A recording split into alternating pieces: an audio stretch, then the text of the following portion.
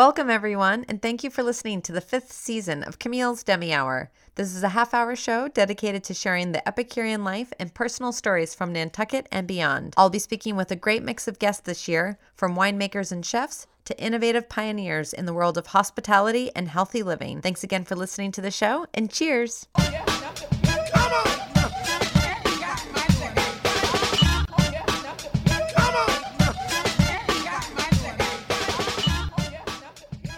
Thank you for listening, everybody. This is Camille Broderick, host of Camille's Demi Hour.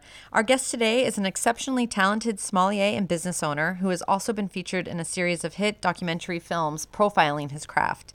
Today, he is going to share more about his story and his view on the future of the wine industry. I'm very happy to welcome Master Sommelier Dustin Wilson. Welcome, Dustin. Thank you. Good to be here. It's great to have you on the show. You have a very Thanks so much for having me.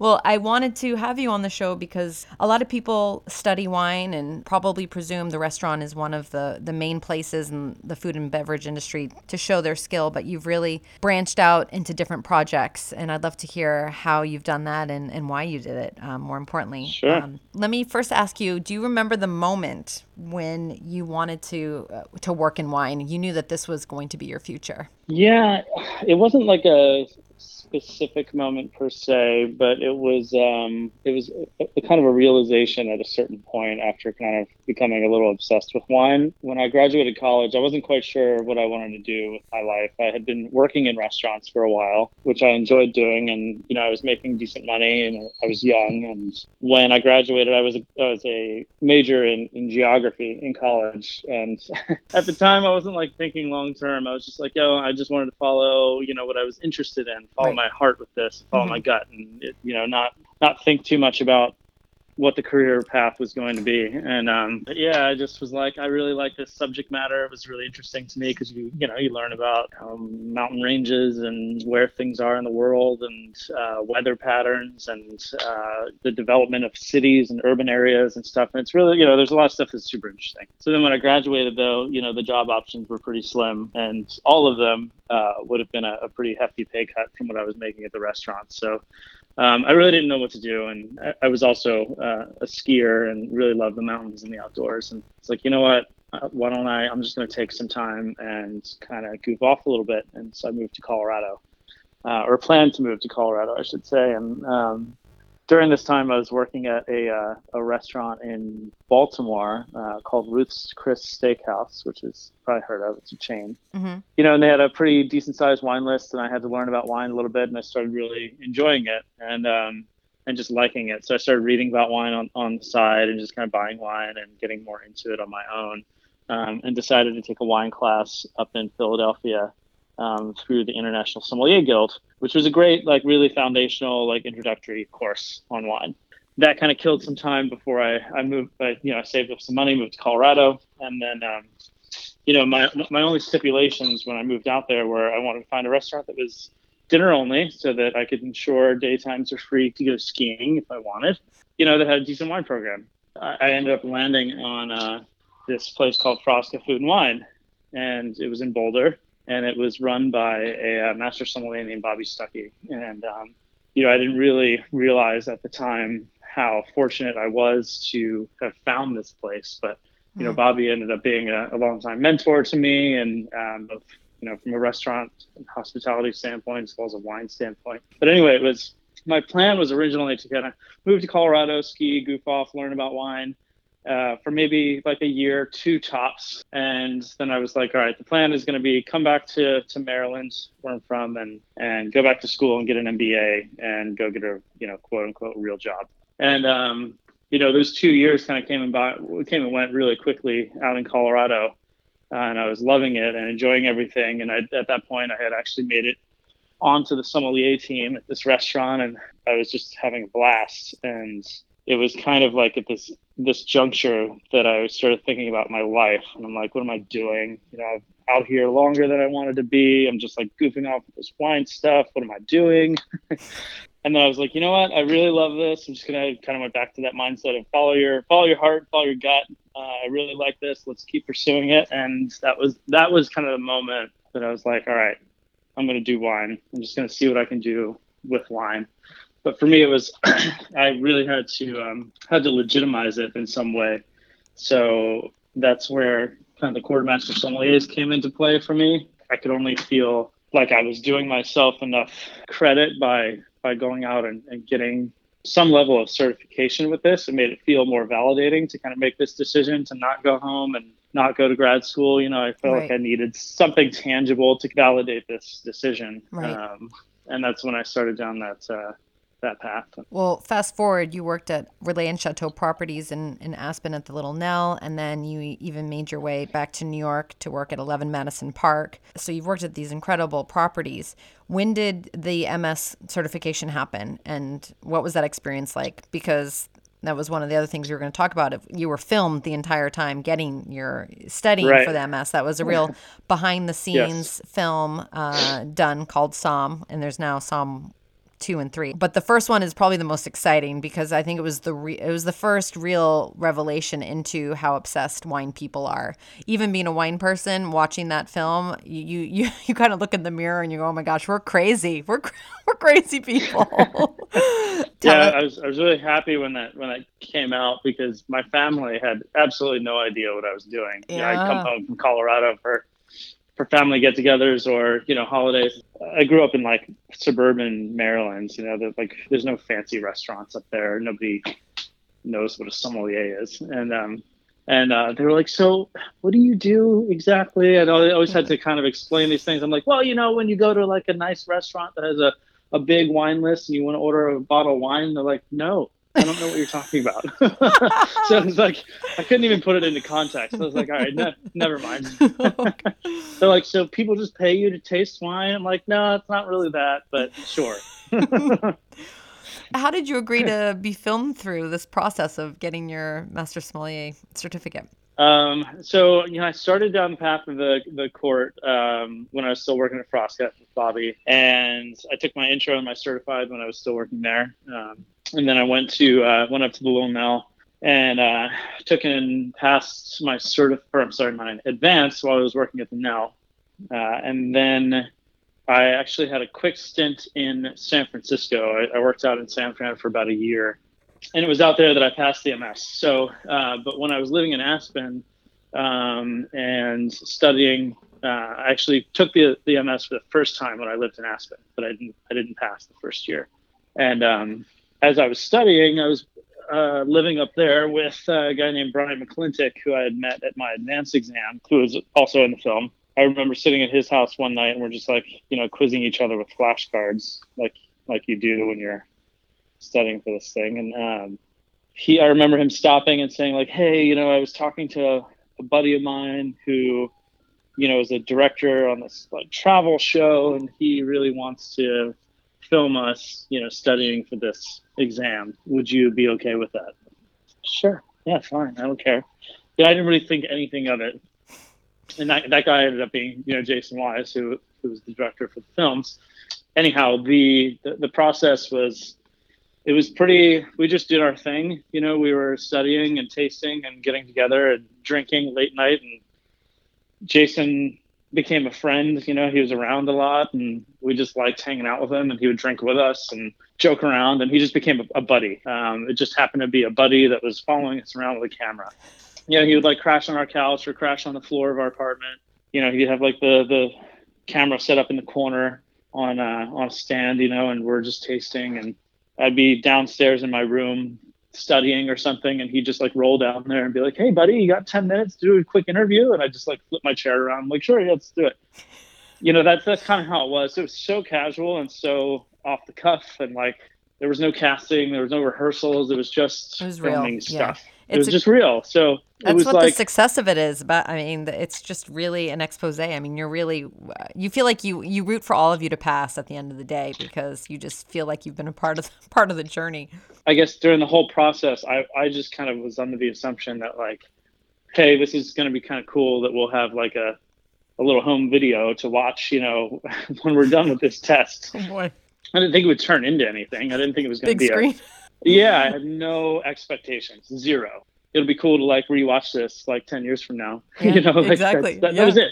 Yeah. I thought it was going to be like a DVD that just like sits on my shelf in my apartment forever. And And then I fast forward, like, we passed the MS. I moved to New York, and then I think I was traveling out to Santa Barbara for something. I think just to like, do some wine stuff. And we were at another friend's house. This guy Justin Willett, who's a great winemaker in Santa Barbara.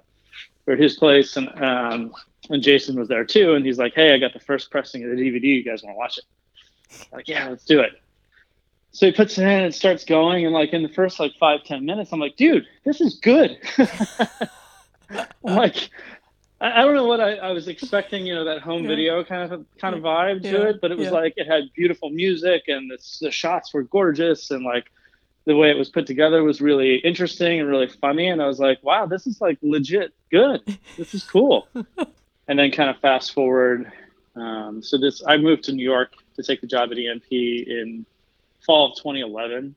So anyway, so life goes on. I finished working up at RM74. I move out to New York in the fall of 2011. The new year passes. I'm like getting into my new job, living in New York City, hear nothing, see nothing. Jason's just kind of in pitching mode, and we don't really hear much about it. And then I get a phone call from Jason being like, "Hey, Napa Valley Film Festival's picked this up, and they really want to show it.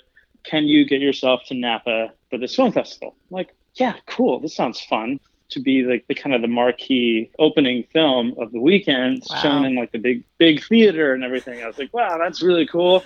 We get there, and it's like all this craziness and like press there and stuff. I'm like, what in the world is going on here? And then we watch this film in this like beautiful theater in downtown Napa, and it's like 500 people there. It gets like a standing ovation, and then they call us up on stage, and they're like interviewing us on stage, and like looking out on this crowd and like seeing what just happened, and they're all like pumped about the movie. I'm like, wow, I'm like, this is like weird.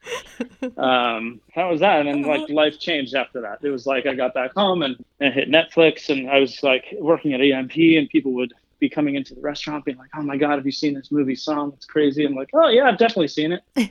They're like, "Wait, are you in that? Are you in that one of those guys?" I was like, "Yeah, that's me."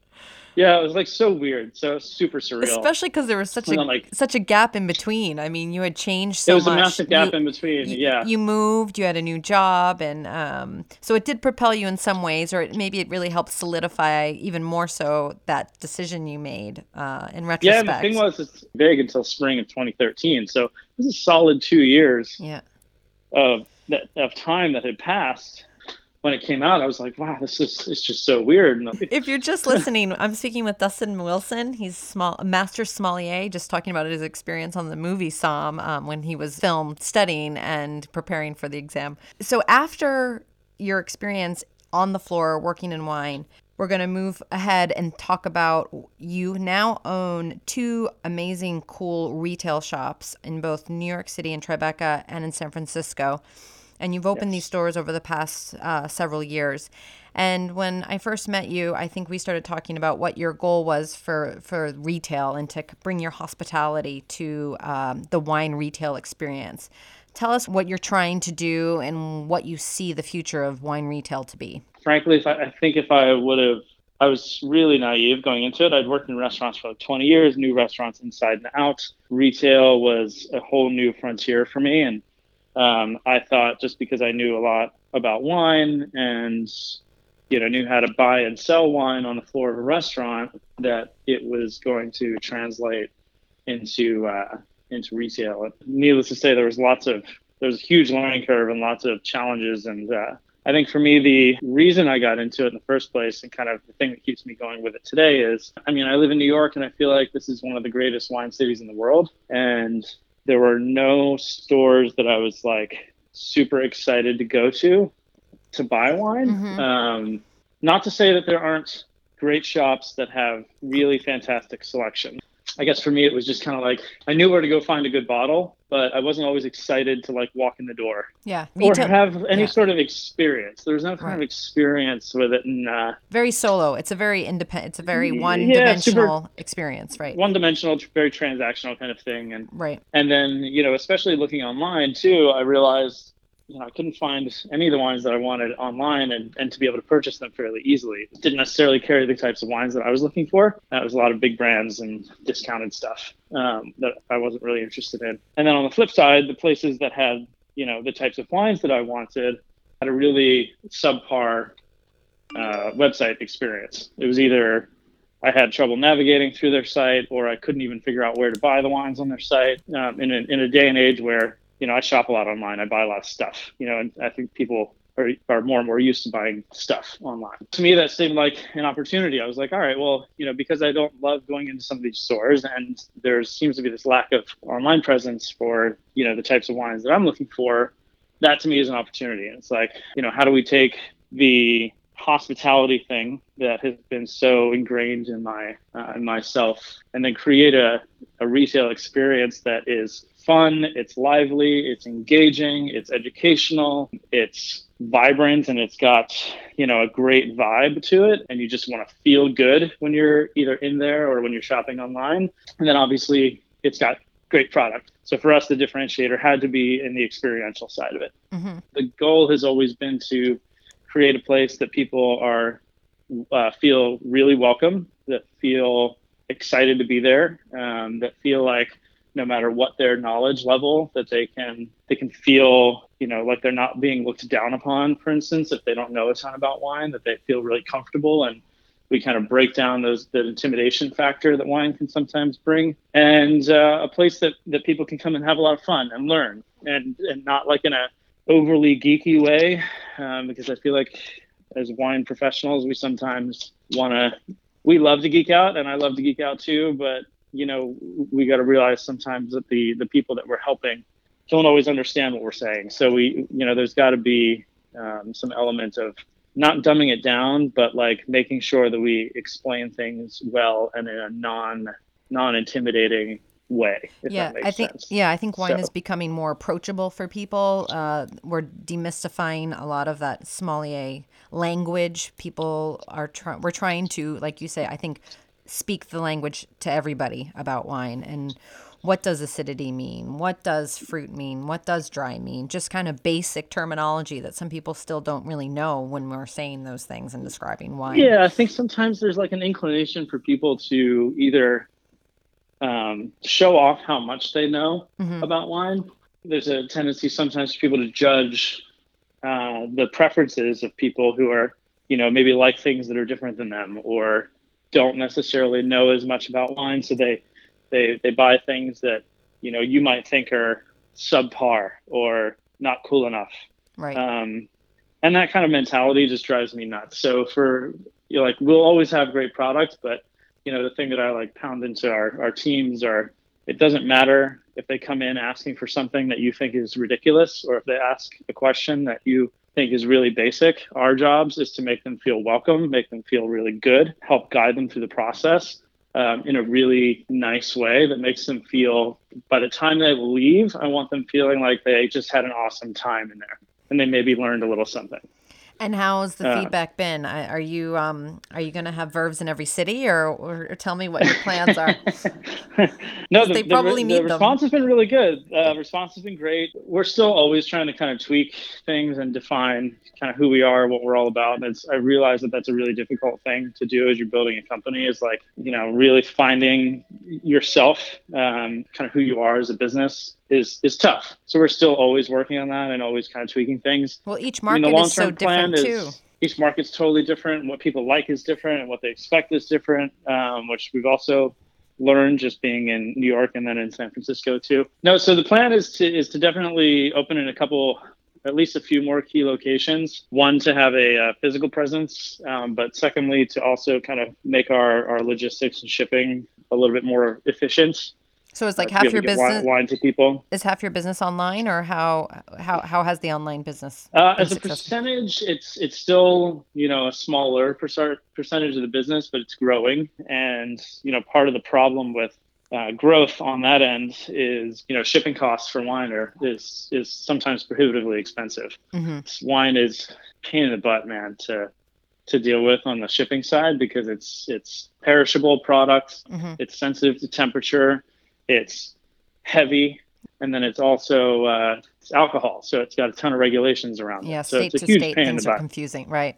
Part of the strategy with kind of having access points in various locations around the country is to be able to find wines that you're looking for and get the wines to people more cheaply and efficiently. Oh, that helps, right? You and know, if we can outlets. lower the shipping hurdles for people, you know, if they look at their cart and at the end it's not extravagantly expensive to ship, we're more likely to start growing more of that business. So Absolutely. that's kind of where we're going. So to wrap up, how do you see the wine drinkers evolving right now? What regions, what grapes? I know in my work and my background, there are always peaks and valleys with popularities in wines and styles, but what do you see is really hot right now? And I mean, I think right now where I'm seeing things going is that there's like not any rules anymore. And what I mean by that is people are making really interesting, quirky styles of wine from various grape varieties and in places that you wouldn't expect. I think the whole idea of thinking about wines that are classic, you know, when we think about classic wines, places like Burgundy, Barolo, you know, Rhone wines, even like Napa Valley Cabernet and stuff like that. You know, I think those will always have a place, and they're classic for a reason. But what I think is where things are going is this idea of just kind of grow and blend whatever you want, and you know, grow things in places that maybe don't have a long history. And experimentation is like huge right now, and the younger generation of drinkers don't care as much about like the appellation name or, you know, drinking something that's been around for a really long time. I think sometimes it's the philosophies of the winemaker and the location of where it's coming from, and almost even like quirkier stuff is like becoming more popular than the classic stuff. Well, hopefully, which I think is kind of fun. Yeah, but hopefully at the end of the day, it's still good juice in the bottle. Totally, yeah, and I mean that's like our thing is. No matter what it is, it's got to be delicious. It's got to be delicious. It's got to be delicious. There's your tagline for Verve. There you go. Yeah, it's got to be delicious. Exactly. It will be delicious. But like, yeah. So I think this whole idea of like no rules if the wine's delicious is a really fun mentality, and I think if it allows people to make wine a little more accessible and get more people into it, you know, for me that's great. Awesome. At some point, if down the line, if people want to drink the great Burgundies of the world and stuff like that, that's totally cool. But I think whatever gets you into wine and gets you excited about it is fun. And that seems to be what's happening right now. Awesome. Well, thanks so much, Dustin, for sharing your stories. It's great to hear a lot of these behind the scene moments firsthand. I wish you best of luck in your next endeavor and hopefully see more Verve on the skyline. And we wish you the best luck. Thanks for being on the show. Thanks for having me. Appreciate it. All right. Good luck. And thanks again for listening to Camille's Demi Hour on Nantucket's NPR station. Tune in every weekend through Labor Day on 89.5 Nantucket's NPR station. Saturday mornings at 10:30 and Sundays at 11:30. If you want to hear the full episodes, you can find me on iTunes. Cheers.